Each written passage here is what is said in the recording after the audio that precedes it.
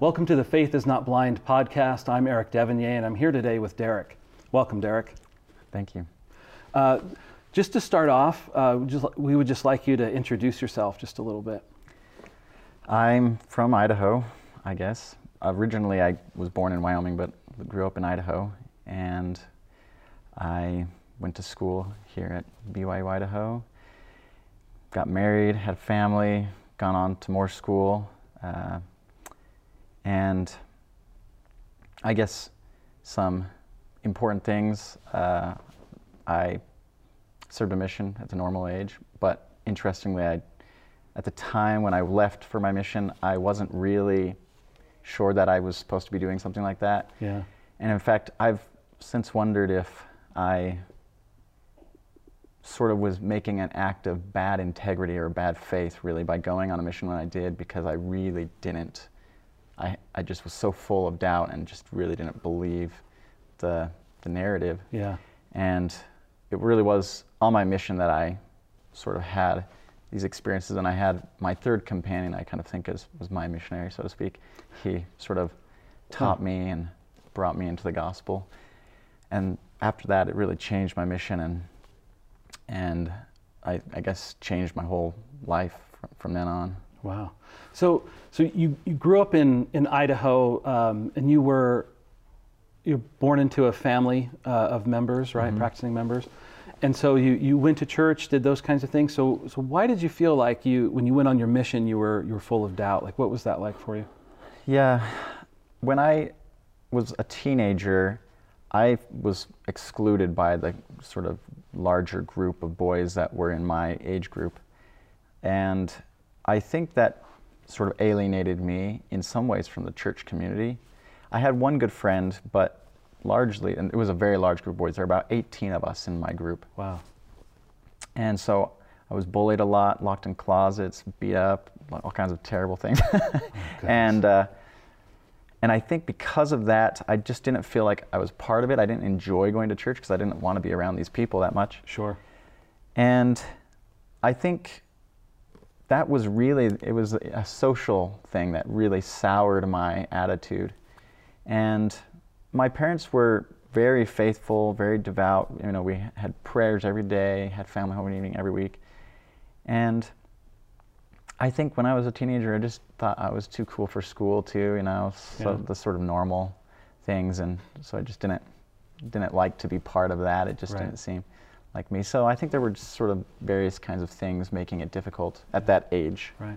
Well, and it seems like the social part of it, though, I mean, you've got this group of 18 boys who all, profess some type of knowledge of the gospel, right? Just like with your parents, but it sounds like in your experience with them, it doesn't feel like they're living it. Yeah. And so that compounds, right? The problem is it seems like, well, what's the use of the gospel if this is going on? Right. And so you have this as a background. So what was it that led you to go on a mission? Well, honestly, I think a lot of it was just the social pressure. And I grew up in a family, my dad's parents were very active, all my cousins were very active, everybody was serving missions. It was just sort of the thing you do. And so I think the reason I went was because of this intense social pressure, and also because I hoped it was true, I think. Yeah. It wasn't that I hated it and just went because I was a coward, I think. Yeah. Although I think part of it was cowardice. But I think part of it was, I really wanted it to be true. And then one other, I think, important thing was, I have and had a lot of respect for my dad. And I think there was this part of me that thought, my dad wouldn't believe something that's completely crazy, would he, And I wanted to be like my dad, and so I think that was an important part of it too. Yeah, and so you go on a mission, and then you had mentioned this, your third companion, that was where you felt like you had experienced a conversion. What led to your conversion, and what was that conversion experience like? Well, sort of what happened, I think, is I had intense angst being a missionary that didn't really believe for the first few transfers of my mission. Right. And so I was really reading the Book of Mormon like I'd never done before. I had read the entire Book of Mormon before my mission, but I was really reading it now with that real intent, and I was just pleading with God. I wasn't even sure if there was a God at the time, but I was just pleading, you know, like, please let me know somehow, let me figure this out.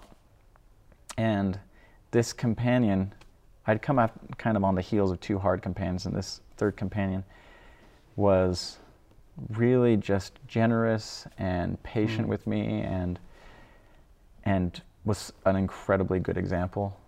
I guess it seems to me that there's sort of three aspects of conversion, at least for me. There's a kind of social aspect, there's a kind of theological, sort of a theoretical sort of aspect, and then a kind of historical aspect, you know, the history of the church.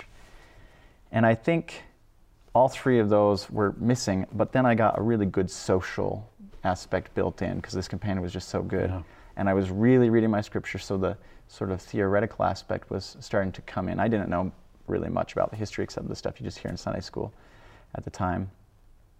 And I think that those two things sort of came together, and I had one of these kind of powerful experiences.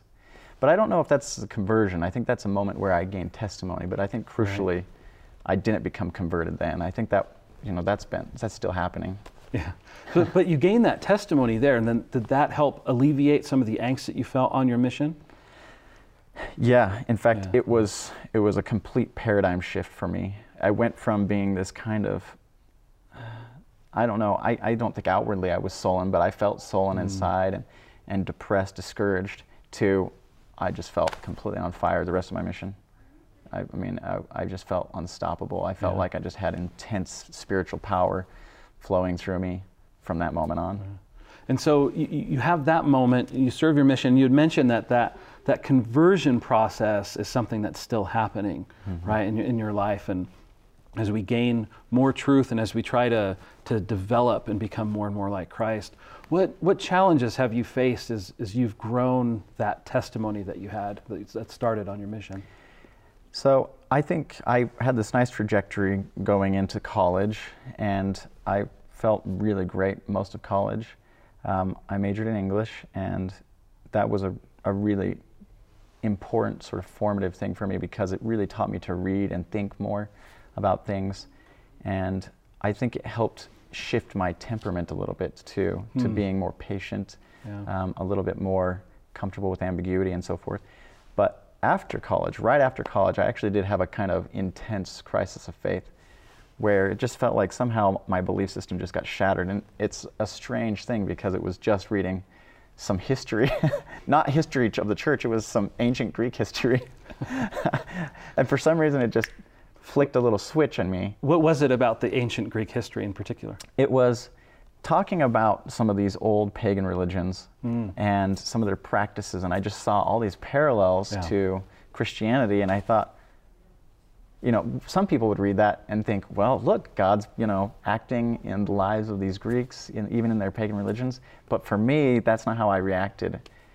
I guess there's a sense in which for all the evidences that we are presented with, we also have to interpret the evidence. Yeah. And so I was interpreting this evidence that some people might have taken as evidence for the gospel, as evidence against it. And for whatever reason, it just clicked this little switch in me, and I really went through a difficult time. And I think crucially, one thing that helped me through that was talking about it with my wife, being open about it, not letting it sort of fester inside in isolation. Yeah. And so, but you felt like you could talk to your wife about it. You didn't feel like she would be judgmental? Well, I was actually quite scared. And the way I did it, we were headed to the temple on a little temple trip. And as we were driving along, I handed her my journal, which had been going through, I'm not sure about any of this. And I said, why don't you read this? So she's reading, and of course she starts crying, and she's like, what does this mean? And I was like, I don't know what it means. But I think that was actually, in some ways, a more formative experience than the one I had on my mission, because I think that was the time when I really, I think, started to realize that I didn't really understand the gospel. I became aware of my ignorance in a way that I hadn't been before. And I started to see that certain things aren't as clear-cut and clean as I had just assumed they were. Yeah. And so how did you work through that? I mean, there you are at this moment, and you're like, okay, not everything's as clean and as clear cut, but how did you work through that, and how did you work through that with your wife? I think the way I did it is sort of the standard story that a lot of people have. I went to the internet and I just started reading everything I could find. And you know, this was before things like the CES letter. This is kind of famous. So I didn't have a nice place where people had sort of gathered everything, but I just scoured the internet and I read books, and in some ways it kind of led me through. I had this other experience that sort of helped cement me, which was I went to graduate school for my master's degree in Virginia, and I had an office mate who was exploring Christianity for the first time. She was Asian, and so it was kind of her first exposure to these things. And she had started going to this Presbyterian church, and this pastor was giving her anti-Mormon books because she had talked about her Mormon office mate or something like that. Okay. So I got invited by him. I read these books that she gave me. She was like, well, you know, tell me about these things. So I read these books. Then I started having weekly meetings. So for almost 2 years, I had a weekly meeting with this pastor, and he would bring people from his congregation.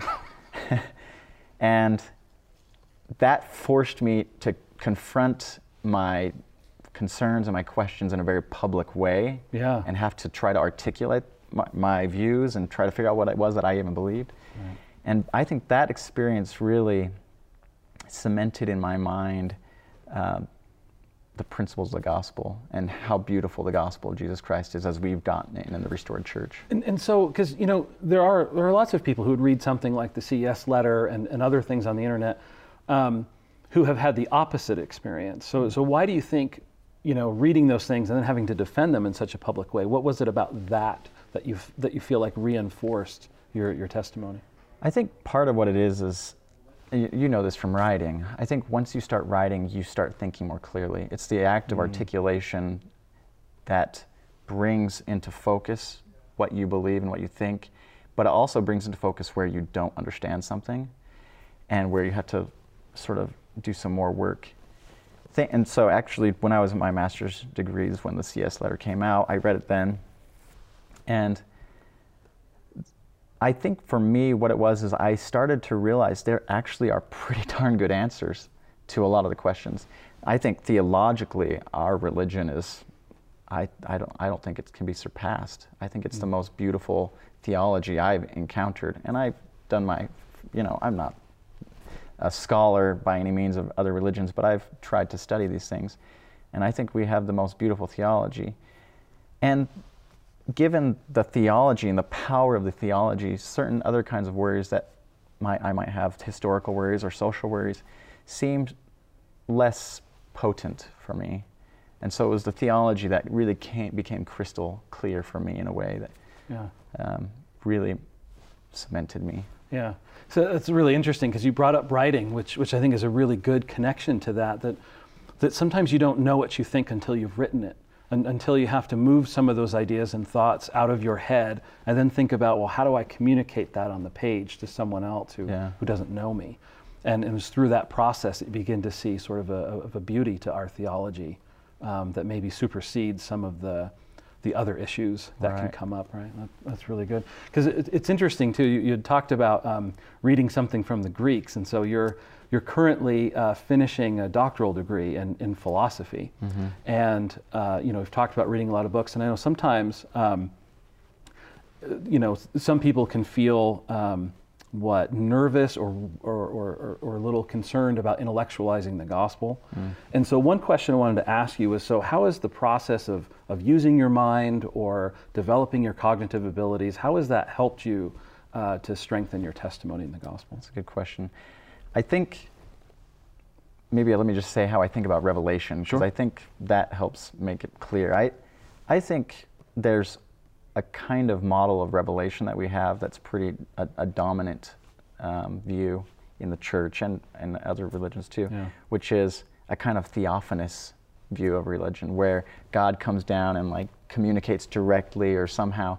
in a way, I think of this as the puppet master God, you know, the God that like somehow suddenly takes control of the prophet, and the prophet just literally communicates exactly what God wants. And I think that's the wrong view of revelation. I think of revelation as a kind of uncovering or unfolding of the truth.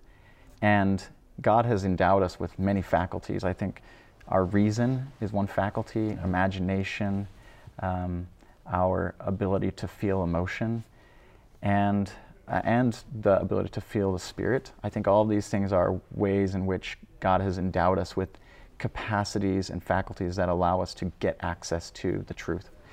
And so I think by training the discipline that I've received in philosophy, which has helped me to ask better questions, to pause and consider before I sort of endorse something, right. Has helped me to hone that faculty of reasoning. And also I think imagination, because philosophy requires the use of a lot of imagination. And I think by honing those kinds of faculties, any of the faculties that we've been endowed with, we become better at receiving revelation. And so I don't think of reason as opposed to faith or something like this, but I think that they're actually part of the same package of things that God's given us. And by learning more about how to use these faculties effectively, I think we put ourselves in a position to receive revelation more clearly. And so, in fact, I think sometimes we can sort of hamstring ourselves by thinking that we only are receiving revelation when it comes just from the Spirit. You know, it's got to be like some voice in my head or something like that, or the burning in the bosom. Whereas I think, no, we should be using all those things. I think this is what Joseph Smith is teaching on Oliver Cowdery, you know, study it out in your mind. Right. I think that's the model I use. And so when I think about my faith and how my education has helped my faith, I think it's helped immensely because it's helped me be a better receptacle for revelation. Yeah. Well, I love that idea that revelation, that what we can or should be doing is using all of the tools that the Lord has given us to try to access divine truth in whatever way that we can. Just one final question. So, you know, you're almost finished with your PhD in philosophy. You know, I've done a lot of work in that field. You know, honing your skills as a thinker. But do you have any advice that you would give to any of us who have encountered things or have intellectual challenges? I mean, what advice would you give, maybe looking back, or advice that you give to people that aren't in doctoral programs in philosophy? I think two things. The first and most important one, I think, is that we focus on the gospel of Jesus Christ, the core of the gospel of Jesus Christ, which I think centers on Jesus Christ, surprisingly. And I think we can get distracted by lots and lots of questions, and it's not to say that they're not important, but we can get so distracted by questions about Joseph Smith and what he did, this or that, or some kind of theological concern, that we lose the picture of who Jesus Christ is and the plan that we've been given. And I think when we look at that, I think it's hard to deny that it's an incredibly beautiful thing. And I think that, I mean, this is another one of those faculties. I think our aesthetic faculties can lead us to truth. In fact, this is well regarded amongst scientists and philosophers. I think that beauty is an indicator of truth often. Lots of Nobel Prize physicists say that beauty is crucial to good theory, interestingly. Right. And I think the gospel of Jesus Christ is beautiful. But the second thing I think is, don't be afraid of questions. I think questions they're the things that we have to be using to get to the truth. I think, what if Joseph Smith never asked the question? Right. Yeah, that starts everything, doesn't it? Yeah, and sometimes I think we have a negative attitude about questions, but I think don't be afraid of your questions and be patient with your questions and with getting the answers. I mean, obviously there's tricky things and it's difficult, it's complicated, but be patient, don't be afraid of the questions, because if the gospel of Jesus Christ is true, then it can withstand the scrutiny of the most intense questioning. And so I think that's what we should do. we should question. Excellent. Thank you so much, Derek. We really appreciate you being here. Thank you.